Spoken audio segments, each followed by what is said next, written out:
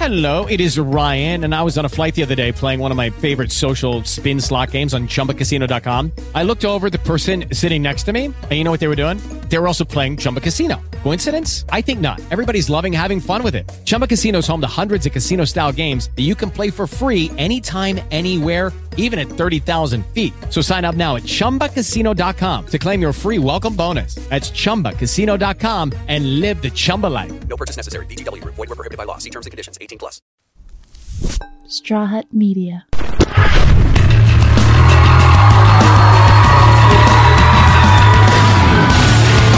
Yeah, here we are on Rock to Recovery, recorded at KX 93.5. I am your host, Wes Geer, former guitar player for Head, PE, and Korn, and I'm the creator of the Rock to Recovery music program and founder of our nonprofit. Every week, I sit down with rock stars, artists, musicians, athletes, all around rad humans, and we talk about addiction, struggles, mental health, the madness of it all, but most importantly, we talk about how people found their way out and got into what I call the vortex of radness. I am very excited about this guest today who's become a dear friend of mine. And, why we're here is because we're talking about this deadly disease of addiction and mental health that's taking so many people. And then I talk about it often in the show that when we find recovery, we get into this thing I like to call the vortex of radness. And what that is about is we're not just isolated and limping out, learning how not to get loaded anymore. We start really getting in the stream of life and connecting with other people that have missions and goals and fulfillment. And that's what's really amazing about it. And so this is why I'm so excited today, because this is a dear friend of mine who I've met along the way.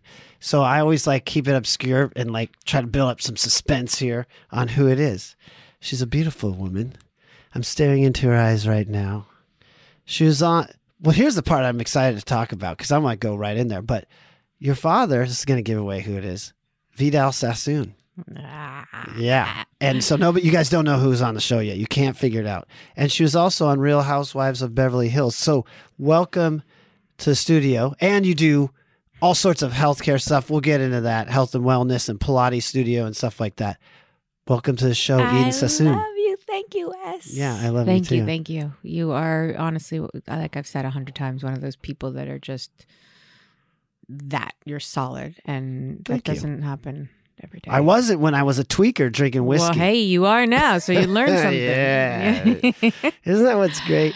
Oh, it's great. So thanks for making your time and getting over here. And always. Mm-hmm. I really appreciate it. So we'll jump right into it. And what I usually ask people is where does your story start? And we never want to blame addiction or how our life is on our past, but it is relevant. But for me, more pointedly, and in these interviews, I don't like to ignore the obvious question. You're Vidal Sassoon's daughter. How was that growing up? Did you know? Because, whatever our life is, that's normal because that's all we know. Right. What was it like? That's exactly it. So when I get asked that question, I say, well, it was normal for me. Mm-hmm. And so, but because I'm able to stand almost behind myself and look in. Were you back then though? Yeah, I feel like I was born with a sense of intuition and always asked why. And there's more and there's answers. And I could stand outside and look. But as a young girl, I had that, but I would always struggle with, okay, here I am in complete chaos and I have to find peace, which I feel like that's been for the last 46 years. But growing up with all the moving parts, which is everybody's story, but there was a big life. Everything was big. The house was big. There's people were big. The lots was here. This was going on. The salon was big. The and you're commercials in New York. No, I was born in New York, moved here when I was 6 months old. Okay, gotcha. So I was pretty much grew up in Beverly Hills. Yeah. And I didn't know any better. I did, however, have my nanny who kept me safe and gave me that sense of security and grounding that I think if I didn't have, I might end up like my sister who we lost to the disease. Right. And we'll talk about that. And but you mentioned the chaos. You sensed the chaos Well, because I today know that we are energy and we're energy trapped in this human form. And so I can relate it back to being a child, that the energy all around me was heavy. It was heavy. It was people who were just trying to figure out their way. No blame on my mother being a recovering alcoholic. And so that's what I got to see. I'm grateful for it. And dad a workaholic, and then sort of throwing off the dynamic of the family, and they got divorced when I was 7. So this energy was just constant and it was flowing, and there wasn't that, I don't know what, I can't use the word normal because that doesn't make sense. Well, how did you feel in all that? I felt lost. You felt lost. I felt lost. I felt alone, and I was scared. Right. So even though it's our normal, we're not stoked. No. Right? You could almost argue like, well, if that's what you're used to, then why wouldn't you be stoked? But you felt lost. You felt the chaos. Yeah. Yeah. Yeah. And maybe someone who wasn't, at this point in life awake and becoming and constantly searching, which I was as a kid too, wouldn't feel that. But you'd have to be really asleep not to. Yeah. I mean, it was powerful. Yeah. And there's good to that too. Well, the reason I like to bring it up too is for example, we get chatting online with people, and I was friends with Chester Bennington, and he passed away, and people are like, how could you, do that when you have everything? It's like, you just don't get it. And I think it's important. So like, I want them to have like fame become a diagnosis, because it's so isolating. Amen. And when you have everything, you got the money and the beautiful wife, and it appears you have everything, and you're still unhappy and or depressed and or addicted, then what? Well, at some point I would imagine you're going to get to, in this conversation between you and I, where I'm at today. And just to slightly touch on that, I was recently in Hawaii, and I'm sitting on the beach, and I have my son and I have my friends, and it's beautiful. And yet for a week, I woke up unhappy, and I'd sit on the beach, and I would have this just pit in my stomach. And I'm thinking, how is this happening? I have been sober 7 years. I seek and I search and I exercise and I put forward and I give, and I'm constantly giving, and every healing modality you could possibly think of, I've either tried or consistently do. And yet, and I'm on an antidepressant and an anti-anxiety medication, and that's not working. So how is this possible? Yeah, I get it. My friend who's a record producer, he says it's the default settings. Well, the reason is because when you get music gear, it always comes with default settings. But he's like, our default settings are just a little off from other people. But regardless of how we compare to other people, doesn't matter. That's how we feel. And I go through the same thing. I'm working for myself, doing rock to recovery. I live in Laguna Beach, and I'll wake up some days and I can do whatever I want. Sure, I have obligations. And I'm like, I had the Korn gig, and I would wake up every day. The gig of a lifetime. I remember going to take my morning urination, just be like, yeah. What is that? Yeah. I don't know. Where now I'll wake up and I'll be like, okay, change your state. Don't do that right now. Or do it, have a minute of it, and then change it. Okay, so we got to take actions. Yes. And this is a great conversation because, people are going to listen out there, and so many of them are going to think, which I did too, if I just, get the nice car, or if I, get that girl, or I get that house, or what, if I get a new leather jacket, I'll be so happy. If I lose that 5 pounds, I'll even be happier. Oh, yeah. Oh, yeah. Because then that guy's going to ask me on a date, and oh my God, he could possibly be the love of my life. And if he's the love of my life, then all my problems are solved. Yeah. None of that shit happens. No, it doesn't. It's like a crack hit. It makes you feel good. I never did that, but I can imagine. Yeah, it makes you feel good for, a couple minutes. You're like, yeah. And then next thing you know, you need more crack. Right. It works just the same way.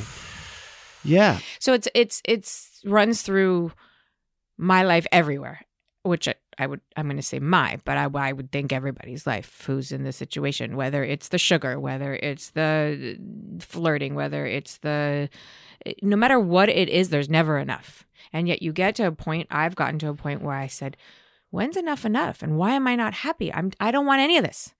To sell this business. I have 2 of these Pilates studios. Do I need 2 businesses? Am I a businesswoman? Am I really a businesswoman? Is this why I've been placed on this earth? So I start to question my existence. And when I say that out loud, like I just did, people say, oh my God, she's da, da, da. No. Let me refrain and tell you that I'm safe. I'm not going to commit suicide. I am okay existing, but there's Kind of like a why are we here thing. definitely exactly why there's more meaning. There's more meaning that I have to tap into, that I'm here for a purpose. And if I'm not fulfilling that purpose, well, maybe that's why I'm not as fulfilled myself, right? Perhaps, yeah. And I like a quote I heard recently, which is like, our goal isn't to search for happiness, it's to find fulfillment. And from fulfillment comes happiness. And for me... Thank you. You just answered my... I correlate that to when we have fulfillment, you feel it in your heart and in your stomach, and it like the energy shoots out into happiness outwardly. Anyhow. I know that feeling. Yeah. So back but to... too briefly. Back to... Right. So there's another saying too, which is like, we're not going to, however they say it, but the concept is we're not going to hit happiness and stay there. It's really about stringing happy moments together. And when you were sharing your, how you feel and you get sad or depressed or whatever, I was thinking maybe we're like other people in the sense we string happy moments together, but when we're not in those happy moments, our valley is a little deeper. Yeah, that makes sense. Who knows?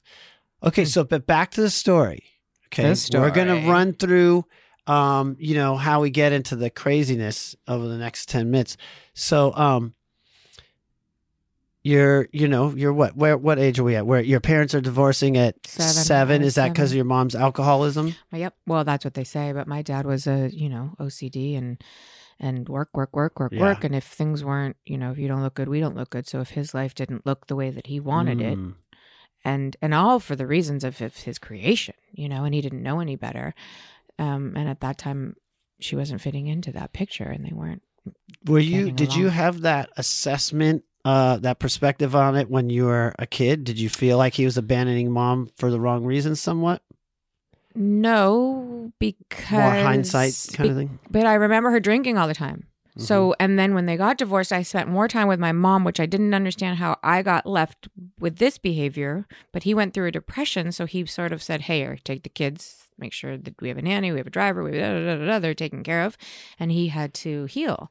But in my mind, I'm thinking, this is more chaos. You just left me with an alcoholic, and every night she's coming home and, having been there, done that, we know what goes on. She was really loaded. Oh, yeah. She And so how old are you at this time? Still 7 when you're noticing like this isn't right. Oh, yeah. And so she's probably passing out at an early... Or I'd sleep in her bed because, of course, his kids sleep with mom. And then I'd be like, Mom, water. She'd take the glass and throw it on me. I can laugh now, but as a kid, I was like, traumatic. Yeah, exactly. Traumatic. And we talk about that a lot on the show too. People can have traumas and it doesn't even mean the parent or whomever did anything wrong. But if you get a traumatic result from it, right? So that's it. So sitting on this beach and coming home and realizing, holy shit, I've been sitting in post-traumatic stress for as long as I can remember. I'm not happy. I've never been happy. Recently, yes, you had this epiphany. Yes. Yeah. And I'm thinking, wow, it's 46 years that I've struggled to find happiness, and I can't find it. And yes, I find the moments, and I'm grateful for those moments. But this isn't right. There's something here that I'm missing because there's way too much in me to give to not find that space to find the happiness to create the magic. Yeah. Because I can't create it from this anymore. Yeah. So some changes have to be made. Well, it's great, on one hand, I'm thinking of people at home going, oh, great. She's, got this successful family and she's got 7 years and she's still miserable. I am so effed right now. Hey, I could be really, I'll tell you something. People reach out even this morning on DM and she said, thank you for sharing your implants, blah, blah, blah, blah, blah. Cut to, I'm struggling with my alcohol. And I instantly got out of my head and in there with her and opened the conversation and was completely available and actually felt at ease and happy and did my job. Because you got out of self. Yeah. Right. So With Lucky Land Slots, you can get lucky just about anywhere. Dearly beloved, we are gathered here today to... Has anyone seen the bride and groom? Sorry, we're here. We were getting lucky in the limo and we lost track of time. No, Lucky Land Casino, with cash prizes that add up quicker than a guest registry. In that case, I pronounce you lucky. Play for free at LuckyLandSlots.com. Daily bonuses are waiting. No purchase necessary. Void where prohibited by law. 18+. Terms and conditions apply. See website for details. I totally get it. So we have to be honest, and I think we could argue that the reason we lose so many shockingly is because they're hiding and they're isolating and they're not opening up and being honest, you know? And what a scary, lonely place to be. Yeah. And what a great time we live in now where there's like, you know, campaigns like Perfectly Imperfect, there's Rocked Recovery, you're doing a show, and we're opening that forum. Yeah. Imagine, you know, and you hear stories about it. Back when I got sober in the 70s, you know, it wasn't cool. Yeah. You know what I mean? Yeah. But now it's like, it's, you know, there's a nice reception there for you for people who want to open up. Which is really, really, really important. I mean, we're at a good time. Yeah. And think about it. We could sit here and have a podcast and commiserate together and talk about it and have it be okay. And people listen like, totally. Oh my God, thank you. And I'm like, hey, what else? Let's go deeper. Every once in a while, one of my guests will hit me up afterward and they'll be like, oh no, I can't believe I said that. It's going out to the public. I'm like, That's right. I get all into it. I'm with you. Well, I have enough articles out there where we used to brag about our drug use in the band. And so there's still these like articles floating out in the internet. Oh, everyone so at least if I'm going to talk about drugs, I might as well talk about making out the other side. So I think we get a good picture of what's going on. Dysfunctional family, and you're probably taking on a lot of hurt. You know, feeling unsupported. Completely. And I had the sister who was 5 years older than me, and she started using, I think she was 12 or 13, and she was married at the age of 15 and a half. You know, she lived the full 9 lives by the time she passed at 34. And so as a young girl watching that, it be your older sister and having to step into this sort of youngest child role with 4 kids and like, how do I fix this family? How do I keep them together? How do I do this with being lonely? Like, where do I find the safety of it all? Like, it was a puzzle and all the pieces were flying everywhere. And I had to just bring them back and try to put this together. Yeah. How'd you get by? How'd you cope before you used? I cried a lot. Cried a lot? I ate. By yourself? I hid food. Yeah? Yeah. Yeah? Food felt really good, which caused, up until today, some body dysmorphia and still using food to cope. And definitely Did you ever have a weight problem or anorexia or bulimia or anything? I think no, I never was bulimic. Anorexia, only when people would pass, I'd stop eating because I couldn't get the food in. So when I lost my sister and my best friend and, you know, my dad, but that would always pass. No, I really would use food. If anything, I would overindulge and then hate myself. But while I was indulging, I was like, this it's a high. I'm happy. Just leave me here and I don't have to talk to you, and then I don't have to go be flirtatious. So you don't have to judge me. And if you don't judge me, I'm safe. But in the other world, I got to go be perfect. Yep. And there's too much pressure in that. So then that's where I would be like, oh, well, then I can drink. And then I'm really outside of myself. And no, I don't really care if you're judging me because I don't even know what you're saying. So, and tomorrow I'm not going to remember you. And, you know, this is good. This is happy. Yeah. I mean, what? A lot of people use food. Yeah. And I like how you just spoke about you had the mask, and especially we all have the mask, right? You have to walk in and pretend whatever with your boss and put on that. But we also have the other mask, which is pretending everything's okay when it's not. I'm still guilty of that. I got to say, because there's that fine line of I do tell the truth and I tell people where I'm at and how I get through it and all the whatever experience in life I'll share and really go deep with someone else. But then there's these fine lines that I don't. And I'm like, okay, it's good. It's coming out, whether you share it or not, it's coming out. And I literally, again, like hit that wall where, all right, it's all coming out. Yeah. Cameras and all are going to follow that journey. And that's it. There's no turning back. And when you see that truth, that's it. What's it? Exactly. What's it? not the truth I think that is the truth in the reality I live in today, which is a made up version of the past. But this present moment, I can tell you what this is and how I feel right now. But there's no future that exists besides my past. Oh, you're getting in some Joe Dispenza stuff, right? I fucking love that guy. Love it. Okay. So yeah, I get the mask. We wear it and what I'm picking up on is Mine's and I coming do off. the same thing. I'm all out here, and I learned this in relationships. I'm all out here thinking I'm Mr. Authentic. I'll talk about deep stuff and my sexual abuse and all that, but I have these little pockets that I don't even realize are there of inauthenticity. And yeah, it's important to get there. Yeah. So when did you start drinking? What age? I was 15 when I took my first drink. I was a really good girl because I saw my sister and all of her friends be really You're bad trying girls. to be the control one. Yeah. Yeah. I mean, they were out there. Your generation. You're, 50, 51, 50. I am 34, and clearly on the contract you signed before you came in here, it says if you mention my age, then that's how I can Google you right now. It'll tell me. I know, but what I did is I put, you want the authenticity? I put different ages out all the time so God. nobody can.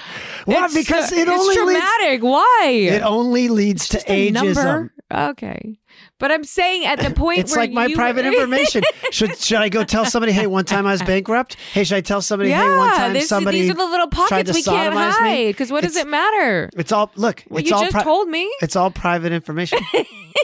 I've had many stances on this. Now, when I hit Not my... private. when I- What's private? You're on Facebook. I feel great. And my life's never been better, but it's nobody's business how old I am, and that's where I am right now. That's where I am. Okay. Because you're 35. Here's why. Because if I tell somebody the age, it's for them. No, I was just trying to get I get that. I totally get that. That's just You're a right. thing No, I like you're to right. I debate like that. right now. I It's like that. who needs to know? You need to know why do you need to know my age? Are you carding me? Are you selling me beer? Or is this a retirement plan? No. None of it irrelevant. Just know me for who I am. But wait, I We'll was stop making right the there. point of my sister's generation being your generation. So you guys did like blow. You did all these drugs that I didn't do or get I did into. many so drugs. yeah, so I watched them and I was like, they're crazy. I'm not doing that. Yeah. But I'll take this drink at 15 and go haywire. Like everyone's like, who's this girl? I'm like, I should have figured that the heckle and jive when it started. Like literally the first drink that should never happen again. But What did you get wacky? I just was totally out of, that sort Yeah. of sad, I'm going to fix the world. What's wrong with, I was just wild and fun and Right no out the inhibition. gate? Oh, yeah. When you say no inhibition, what do you mean? Well, it was, Were you promiscuous at a young age? I can answer that question, but I'll tell you when I got sober, that was my first thing. Like, how am I going to do this? And I've had Well, no for sure problem. So that. maybe at every age I'm promiscuous.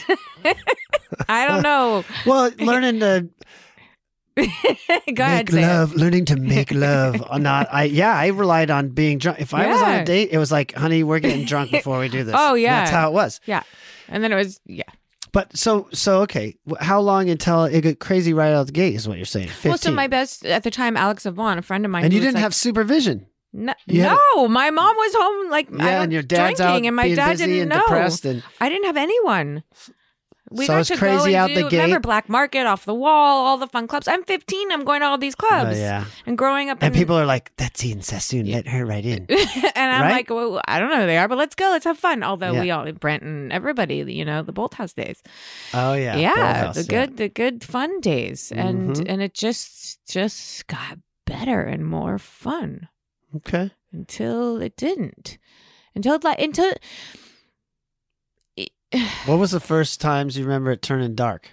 oh, Where you're like, uh-oh. love, alcohol, and Eden don't mix. I don't know that you Love, can call it alcohol. love. Whatever term, choose one. Love, you mean boys. Yeah, You drinking with And men boys don't you mix. like. Don't go, yeah. or Yeah. relationships. I've experienced that a few times, like me and a girl, and it was her, I swear. yeah, not you. So listen, we're throwing a song right now. So we're going to do, and we're going to talk about when Eden starts getting to the darker days of her using. This was you're going with that the one song. So these were in the The darker days in my later days before I got sober. So we're going to play Mumford & Sons After the Storm, right? Yeah. And so why did you pick this song? Why is you said, well, I'll just say, you said you used to listen to this and cry. Mm-hmm. Because my dad was dying and I couldn't get out of my disease. The drinking didn't help anymore. It didn't do enough. No, it couldn't take me away. It couldn't keep me there. It couldn't do anything. I mean, I got to escape for a minute, but I'd wake up and he was still dying. Mm. And what was he dying from? He had lymphatic leukemia. Mm. And they gave him 10 years, and he lasted 10 years. And I learned many great lessons. But at the end of the day... How old were you during this span? When he passed when I was 39. So 29. Yes. When you first heard about that? Well, he didn't tell me till I was 33.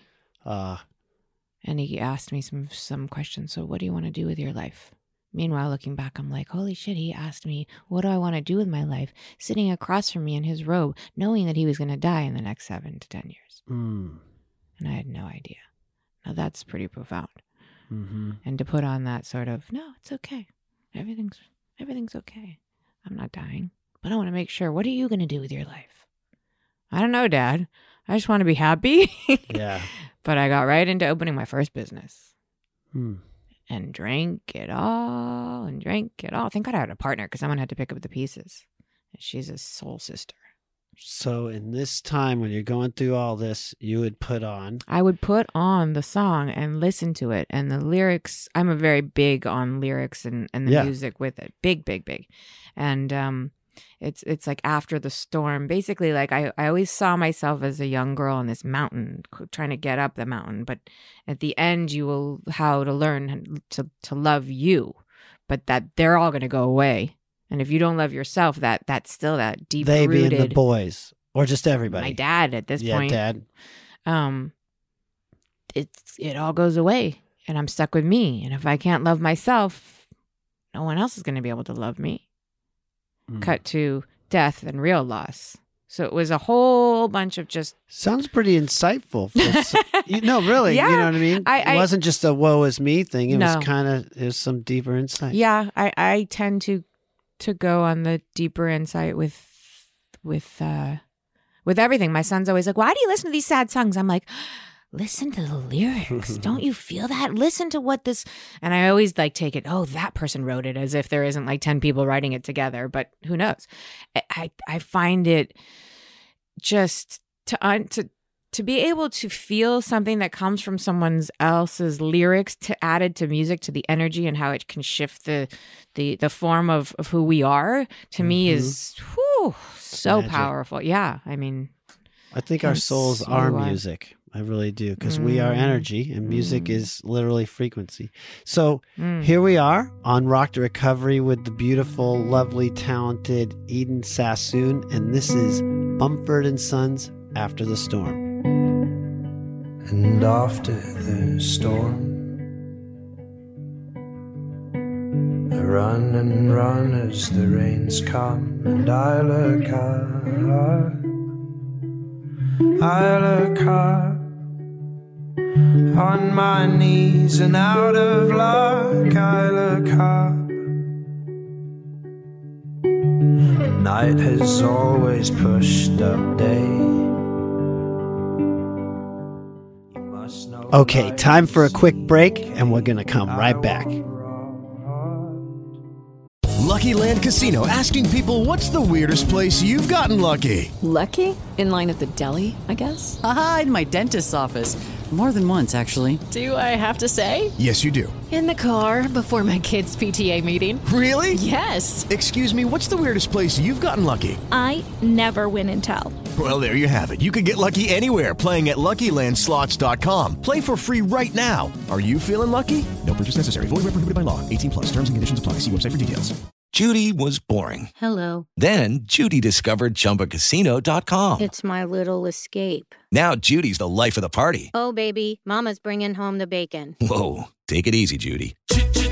The Chumba life is for everybody. So go to ChumbaCasino.com and play over 100 casino-style games. Join today and play for free for your chance to redeem some serious prizes. ChumbaCasino.com. No purchase necessary. Void where prohibited by law. 18 plus terms and conditions apply. See website for details.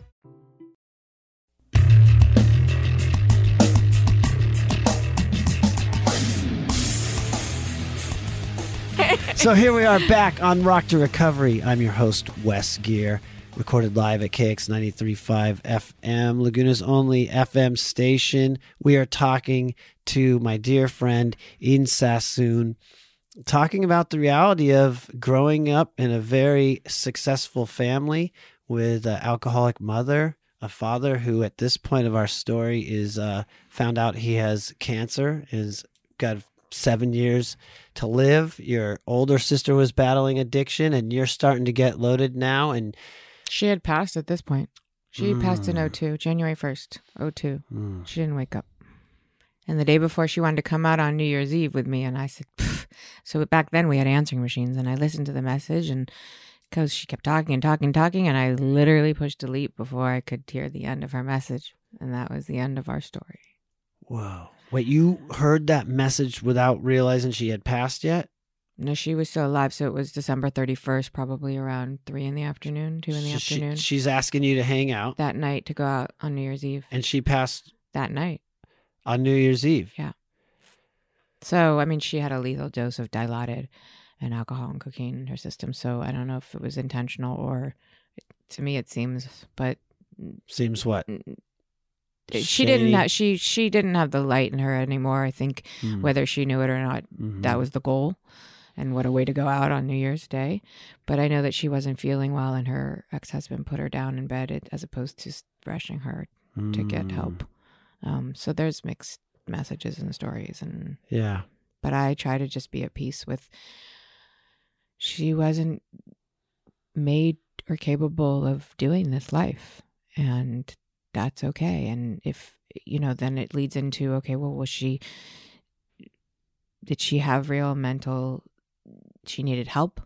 And then, in the past, I would say she's not on the right medication. And now I'm actually getting off my medication from depression and anxiety. Good for you. Thank you. So, I have mixed feelings. Like, then she really couldn't cope unless we got some serious healing. And that takes a lot of will and a lot of energy and a lot of want and seeking and ready to be confronted with some deep truths. It's tragic when we lose people, no doubt. But there's this other thing I'd like to propose that I'm not making this up, but like they say our souls choose our host when we come here. Like you said, she didn't have that light anymore. We're sad when we lose somebody, but maybe they get out and they're on the other side going, thank God, that sucked. 100%. You know what I mean? 100%. And who are we to say it's wrong? I now agree. we lose so many amazing people, and we don't want to lose people we shouldn't lose. I get that, but we don't know what it's like for them on the other side. I'm not saying everybody should go OD or commit suicide, but you're right. Maybe her soul was like, and it's God's will, and she's out. I heard it on my way back to town in for Thanksgiving. I heard it in her voice. She had no hope. There was no light. Will has a lot to do with it. There was nothing. Like in elderly people, you could tell when they're just when they give it up. Yeah, they're just like, I'm done. They lose a fight. So so she maybe was just tired, and that's okay. I get it. I get those moments where, but I got fight. I got that will. I'm going. I'm keeping going. I got the kids. I mean, she had 3 kids. She had a full life, but she just didn't have it anymore. And so be it. But what do we get from that? We're still here. Yeah. We get to live. We get to have these conversations. We get to hurt too. We get to process and feel. Right. And I don't know that I ever have. And mindfully, I can process people passing, and I kind of keep their energy and spirits alive and with me.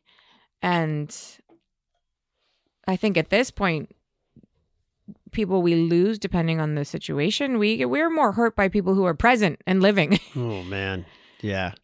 Than losing people and being at ease. It's we as humans kind of create the story in our mind and fight. No, they're here. No, I miss it. Okay, let's stop. They're here. You just can't see them and you can't talk to them. and I you're- believe that. Yeah. I have some crazy stories. We could go into that Yeah. for a long time. Yeah. So you said, okay, your sister passed. You said when people would pass, you would stop eating. Did you notice that your whole lifestyle, as far as addiction, everything, got just way worse? Yeah, and that's also when I started my antidepressant. I had a stomach pain literally for 2 years, and they did every doctor did everything to find it, and there was no way. And finally, like I couldn't get out of my bed. That's how bad my anxiety was, and the tears. And this is my first sort of encounter with real death. And my best friend was dying And at your the same sister time. too. It's Yeah. not like a grandma, who's like 90. Right. It was my sister, and it was Darren with cancer, and the same thing at the same time. And I just sort of couldn't grasp reality. And so when I finally got to my therapist, and he said that, here, you need this medication, you will feel better. I was so desperate that I would have done anything. Sure. And I got on Lexapro, and I have to say it did. My stomach aches, they went away. They masked the problem. And they've masked the problem up until today. And even after 7 years of sober, it's time to take that Lexapro away. Ooh, I can't wait to talk about that. Whew. We're going to save that a little bit. Yeah. For a little bit, because I love talking about meds, and I have some opinions, and obviously they save lives. And, yes, so But it's also for addicts, alcoholics, is a dangerous road. But we'll talk about that in a second. So yeah, what I want to know is, I don't know really where we are in the story. We're talking. I know about I go all over the place. It's I'm all right. sorry. We're doing great. This is a great interview. I'm really digging it. Very moving, very authentic. That's what I love about it.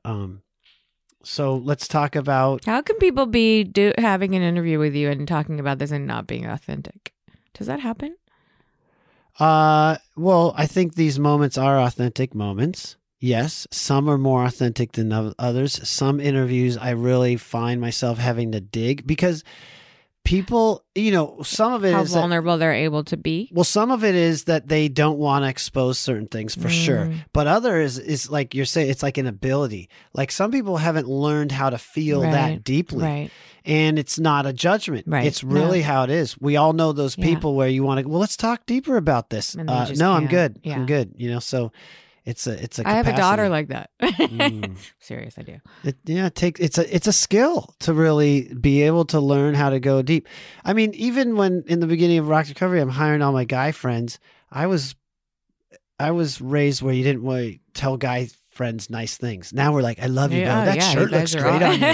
Your hair, you're so handsome. We would have never said that. So for me, I had to learn that in recovery. Yeah. Kind of get rid of that ego. Those pants fit you real good there. They look good on you there. Yeah. Anyhow. You guys are all like that. I love it though. Yeah, it's that bonding. And you know what? That's a whole nother topic.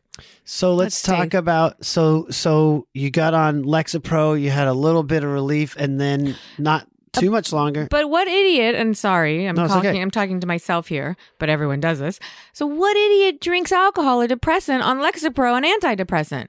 Like, hello? Well, my brain's going, why the heck wouldn't you? There's no logic. You're a heavy drinker, if not an alcoholic, and now you've found the thing that's going to solve your problem. Yeah, but which I'm is still Lexapro. drinking on top of it, so I'm counteracting what it's supposed to do. Sure. How many stories do we hear where there's somebody doing blow and whiskey and all these drugs and stuff, and they go into the doctor and they're like, I'm so depressed, and they get an antidepressant. Right? It's like, hello, McFly. All right. So I'll just touch on this part of my story with my reference to drugs. When I went to rehab, they wanted to put me on all this stuff. And I was like, and this I almost don't take credit for. It's like a higher self thing. I was like, wait. I came here to get off drugs. I don't want to be on gabapentin and amphetamine, which is what? Amphetamine, all of them. Which is the Wellbutrin.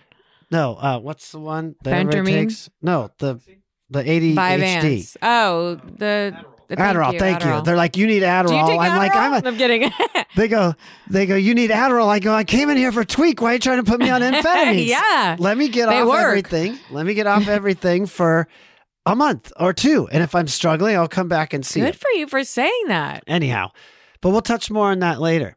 So you're still partying, and then tell me, what your father passes, when does it No, go? this was all, my sister passed in 2002, got the stomach, the antidepressants. This is 02, 03, 04. Had a kid in 05. Got married in 04. Had a kid in 05. 06 was opening my first Pilates studio. So you're kind of hanging. Coping, drinking, in a miserable marriage, realizing that this isn't happening. I picked a really good another OCD like my father, but an alcoholic like myself, and yet he's managing his life great, and mine because I couldn't. And then when I started to become a managing, functioning alcoholic, I was like, dude, you're out. You're the first to go. This isn't working. Well, sick people don't date healthy people. Right. It doesn't really work that way. And we've had this talk. I'm like, I hate to tell you, Tomer, but I love you. And now it's interesting. The tables have turned a little. Why am I always like the sick one? And I'm not. Maybe sick people are really healthy and healthy Maybe people we just call it challenged. I've been a little challenged. We all have been challenged. That's fair. I love it. Yeah. This is the beauty of the experience of the ride. We're doing the work. Yeah. Some people are challenged and they ain't gonna do nothing. No. But okay, so you're in a dysfunctional marriage. You had a couple kids. Well, I mean, you only can give what you've had, right? Or what in that moment. I've only seen dysfunction, like we talked about, like the chaos, the cheating, the dysfunction, the da. So of course I'm going to just recreate my past. So of course I'm going to turn into an alcoholic like my mother. I'm going to marry a man and get divorced like my parents. I'm going to have a couple kids and they're going to go back and forth to homes and have a broken family like I did. I mean, I'm just going to. They say we date our parents. Yep. Was your husband like your dad? Yeah. He still is like, he judges me. If I saw you on the streets, I'd give you $1. I'm like, oh, you're an ass. And he's like, why don't you learn how to spell? Why don't you know the difference between your and your? I'm like, oh my God, why don't I just ask you to help me? Like, he's the type where, hey, do you need help with the kids' schools? Well, you can't write an essay. I'm like, you're absolutely right. So do you want to do it? I wish you would do something, Eden. Oh, that type of a little guy. shaming. A little bit, put yeah. downs. Yeah. So was your father like that? In his own way? Yes, 100%. Yes. 100%. But I don't know that he had the wherewithal like Tomer does to realize, because I didn't have, he got put in an orphanage at the age of 5. So I don't think he did it to sort of put that stab in you. Yeah, he just kind of. And what we've been talking about lately with my buddy is, because I'm hypercritical and we've been talking about being real with your feelings. Yeah. And so we've been talking about how judgmental we are of people. Yeah. And now there's people at home going, oh, you're judgmental. No. Everybody's judgmental. And everybody, and I don't know because I only know my brain. You walk by somebody on the street and you're like, look at that stupid. It's this weird thing we got. But the reason I know I'm like that is because that's what I say to myself half the time. So it comes out on other people. I'm really hard on other people. Completely, right? And for some of it's like a coping mechanism because I felt so unlovable, so I had to be perfect. So anyhow. Same thing. I'm Yeah, and your father came from an orphanage. You could argue that his coping mechanism, his winning formula was just that I got to be perfect and excel and change the world at the same time. Change the world, yeah. And then the idea of beauty. And what can we do? And shapes. And I mean, he was an outside thinker. And then he did teach me one of my most valuable lessons is, you'd go to your parents and complain and whine and whatever, BS. And he would always just say, just go do something for someone else. Wow. Which is good and bad too, because I would then start to get into that I'm going to do acts of service. And then I start to forget about, all right, what's going on with back you, here. Yeah. That you got to process, that you got to feel. So I would just beat myself up, work harder, lose weight, get on that treadmill. But I mean, it was just like again, the whole go back to the food. Let's go back to the food. So when I was able to, that's when I had to shut it down. I had to stop eating when I would lose someone because I would go numb. And to get to that heartfelt space, I couldn't shove more food in it. And alcohol in there because I couldn't feel. So I was like, what am I feeling? I'm not going to process this. So I would literally go to like We Care where they don't feed you and they detox you to be able to feel and process. Whoa. So let's talk about when your father passed, how it was for you. I think maybe that's where I'm at in life because I don't know how I got through it. I don't know how at the same time I was in my very depth of the bottom of my drinking to losing the man that I've loved my whole life that didn't loved me how he knew how to, which is why I've been single for 7 years. not blaming him, but because I don't have the tools. And yet at the same time, I had a 2.5-year relationship going on with another alcoholic. And 2 weeks after my father passed, he left. And at this point, so you got a divorce, and then now you're with a new guy, but this guy's alcoholic, and you're together a couple of years. Your father passes, and everything's ripped out from underneath me. Yeah, and then the other guy left you too. How soon after your father passed? 2 weeks. 2 weeks. 2 weeks. Man, we sat Shiva for a week, and then a week later he was out, gone, just gone. And I'm thinking, any man as I knew it that I loved, they're gone. Besides my son. Yeah. But he couldn't. He can't. How'd that feel for you? Whew. Yeah. I'm just now going to dive into that and find answers and bring all that up because I haven't been able to really process it. No. So did you just start getting more loaded? I drank for another 6 months really heavily, and then woke up, and that whole day just got out of bed, heard Dad and Jesus talking, and I could see them in my closet, and they were kind of back and forth bickering, but it was the energy coming on me and my dad's voice, and I could hear them. I'm like, okay, I'm gonna just go on the mountain, I'm gonna hike, I'm gonna walk through this, I'll be better. I got on the mountain crying, just like the pain was so heavy, and yet I'm doing this all to myself. and just started walking through it, and I was like, okay, it's easing up, and walked into this woman who's in the program. She's like, and we started I walked past her, and she's like, nice shoes, which was a kind of like my shoes were a symbol. I would wear different colors in my mood and hikes. I had an addiction to Nike. And I came back up, and when you kind of just it falls into place. I sort of started walking with her, and we just got into deep conversation, and she said she was a therapist and she works on women with eating disorders. I said, oh, I think I have an eating disorder. She's like, I'm like, I definitely have body dysmorphia. And she's like, but I don't know if she smelt the alcohol or she knows from her own experience. We think we're hiding it. Yeah. And she's like, I think you might need to maybe get some AA in you before we get you to talk about your body. I'm like, whoa, where did that come from? And we hugged and we bonded, and I started to walk away, and I'm crying. I'm like, okay, 5 o'clock is going to be in a couple of hours. I'll be better. Really had that thought. Went down. What was 5 o'clock? The meeting? No, drink. Oh, okay. Drink I'm time. like, this all didn't happen. Tomorrow we'll be here. I'll get through tonight. But that's not what happened. I went to the Country Mart, and I ran into Nick Savalas, and bam, I looked at him dead in the eye, and I said, I'm ready. And he's like, you're ready? And we knew what we were talking about. He goes, you're ready, like right now. I said, yeah, hold on, give me a minute. I called my ex-husband. Can you watch the kids? He said, I can't, I have a meeting. I'm like, what? I'm trying to get sober. Yeah, right. He didn't care. Yeah. Yeah. He's like, okay, I can't. Nick goes, get off, let's go. He took me right up. It was 2 o'clock in the afternoon meeting.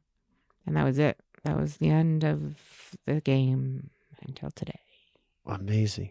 All right. Whoa. And I looked at the clock. It was 4:44. Look at that. That was magical. Do you know that 4:4, the fours is the time the angels are? I thought that was my 11:11. Well, that too. I love you. So we're going to throw in, thank you for sharing, by the way. So we're here on Rock to Recovery with Eden Sassoon, and she's just, wow, what a incredible story.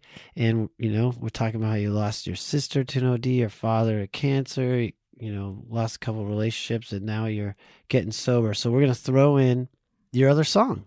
And your other song is by somebody called NF, which, okay, cool. Right on. And it's called If You Want Love. And so why did you pick this song in relation to how you feel in recovery life?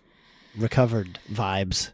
He sounds a lot like Eminem to me, but it's this white young rapper, and you could hear and feel his pain. So I resonate with it, and and he's talking when you say if you want love, which is the one thing I've always looked for and haven't been able to really grasp, and even yet thus far. What do you mean grasp? I haven't been able to let someone love me. I haven't put it all down. I don't know how to swallow that.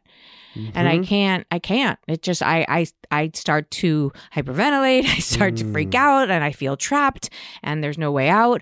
And I don't even know what that looks like. The one person that loved me was my nanny, and she unconditionally loved me. So I have a sense of what that feels like, but anybody else, forget it. You got some more work to do on that stuff. Yeah.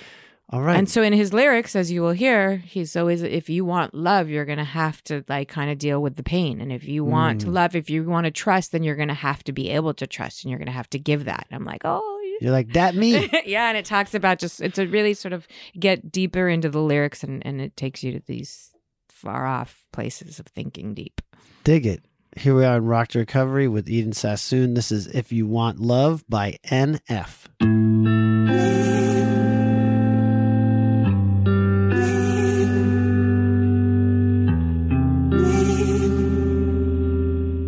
We're going to take a quick break right now, and we'll be right back. I just need some time, I'm trying to think straight. I just need a moment in Lucky Land Casino, asking people, what's the weirdest place you've gotten lucky? Lucky? In line at the deli, I guess? Aha, in my dentist's office. More than once, actually. Do I have to say? Yes, you do. In the car before my kids' PTA meeting. Really? Yes. Excuse me, what's the weirdest place you've gotten lucky? I never win and tell. Well, there you have it. You can get lucky anywhere, playing at LuckyLandSlots.com. Play for free right now. Are you feeling lucky? No purchase necessary. Void where prohibited by law. 18 plus. Terms and conditions apply. See website for details.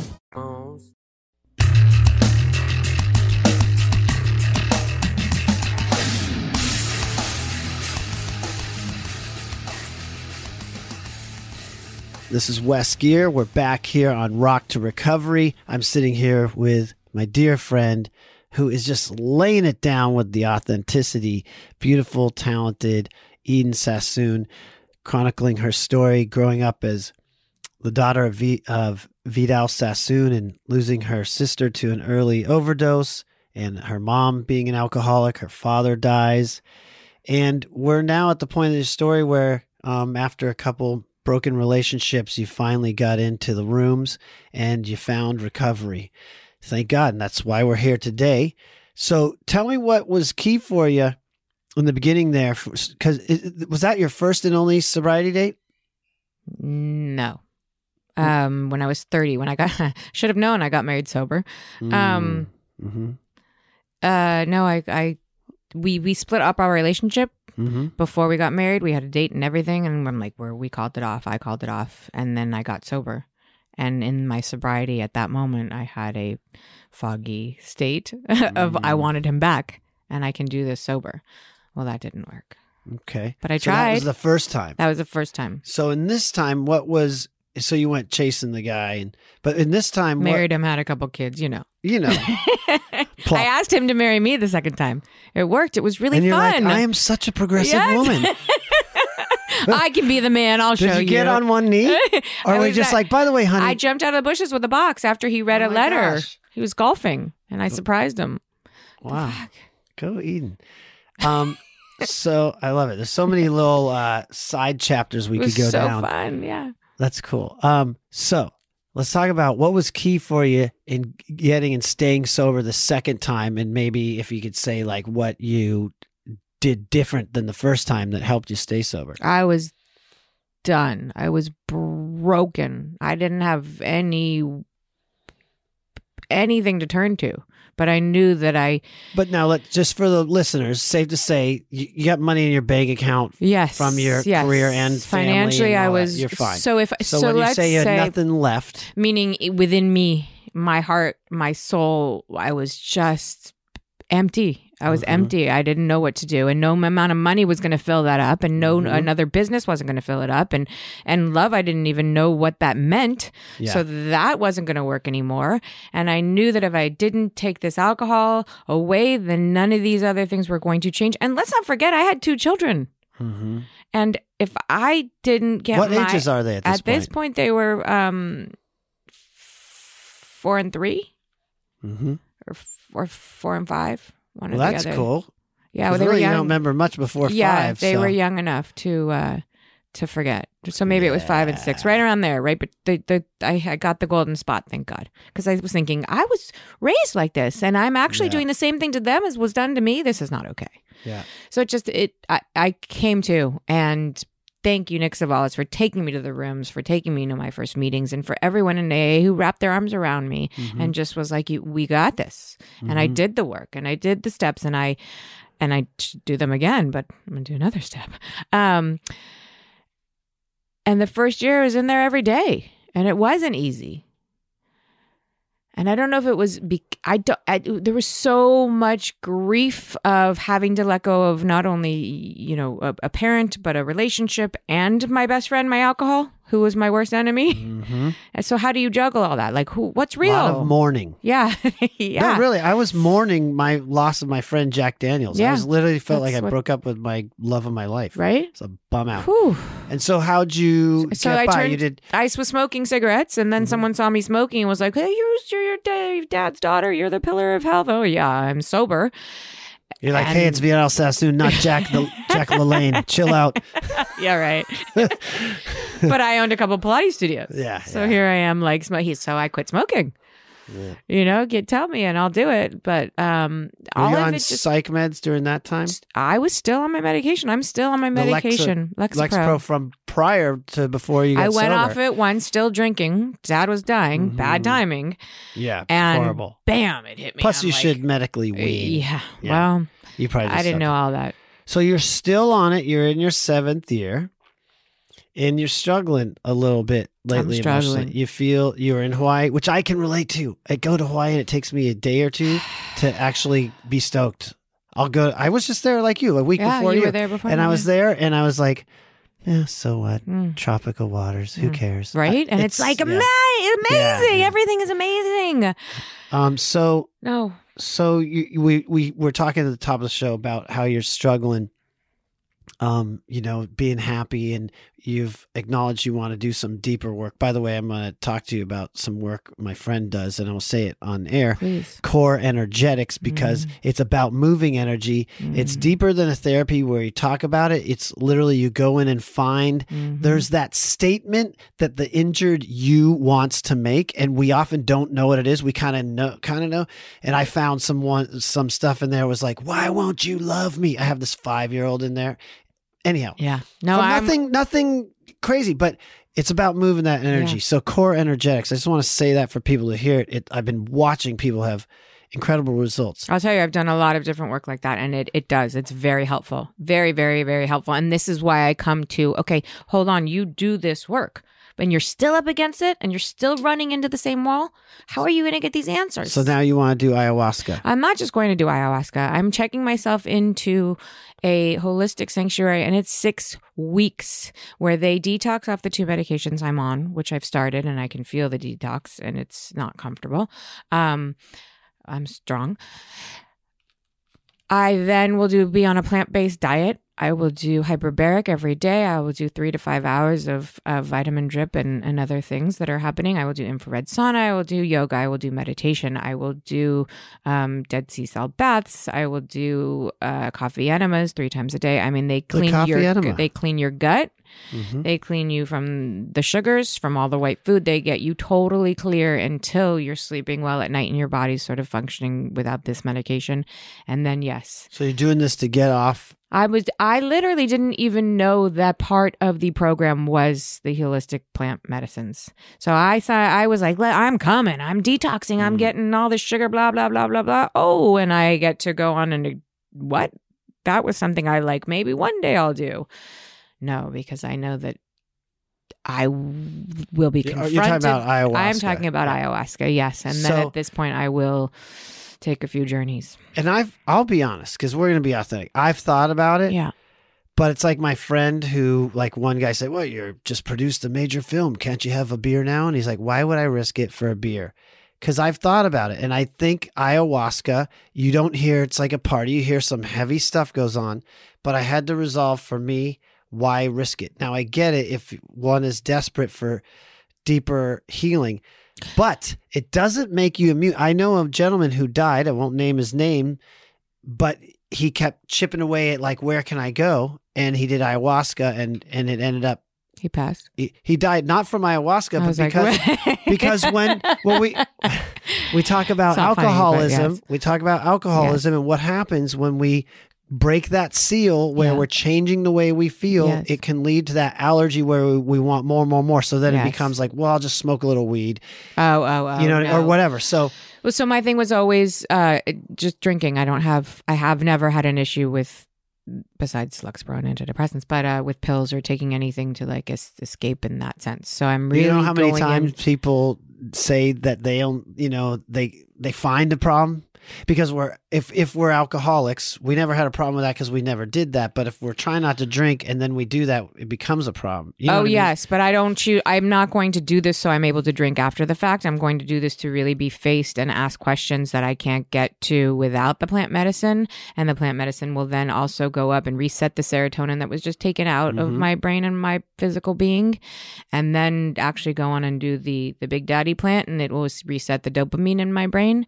And so, I mean, the more research I'm doing, and again, I committed to this before I realized that, there's journeys at the end of this. Okay, bring it on. Because just be careful. It can set off that allergy.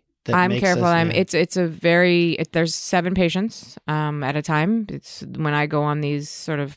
It's me and the shaman and the nurse. I'm talking about when you get home. I'm going to come back home and be very careful. And I have no desire, even in this state of let's say depression that I'm in right now, which is a very sort of, I'm okay, but you know what? Okay isn't okay for me anymore. I want to be clear vessel to do God's work, to give back in a sense that I'm open and feeling and present, and not this old PTSD that doesn't even exist, but I haven't been able to find any answers or release that energy from my body. And I do the work. I really, really do the work. We're going to have to do another show when you get back. I'm ready. And I'm going to bring in my guy who I'm going to talk to him. Let's bring him. He relapsed through this ayahuasca train he went on, and then his friend died. But first I'll check. I won't. But anyhow, no, it'll be a great thing to talk about. Let's do it. Let's do a little round table. So we're pretty much out of time. I could talk to you all night. Well, we'll be back. This is a great one. So tell me, what would you say to somebody new out there? Because we're talking a lot about this isn't textbook AA, that's for sure. No, you and I know. I would say to somebody new out there who's just feeling, lonely and not being able to find help, talk to someone, get to a meeting, AA will save your life if you allow it and you do the work. Get support 100%. Don't be lonely. And you're not alone. Whether you know it or not, the guy next to you is probably suffering, or the guy across the way is on their last drink. You don't know. Say something. Just say it. And I promise you, someone will hear you, or find that someone and call me. I'll listen, and I will find you. Put you in the right direction. We're on the interwebs. Yeah. Okay, it's there. That was great. I love you, buddy. I love you too. So if you're listening, thanks for tuning in. This has been Rock to Recovery. I'm your host, Wes Geer, with my dear friend, Eden Sassoon. If you're out there and you're struggling, do what Eden says. Just speak up. You're not too sick. You can recover. We love you. We're sending you good vibes. And we're out of here.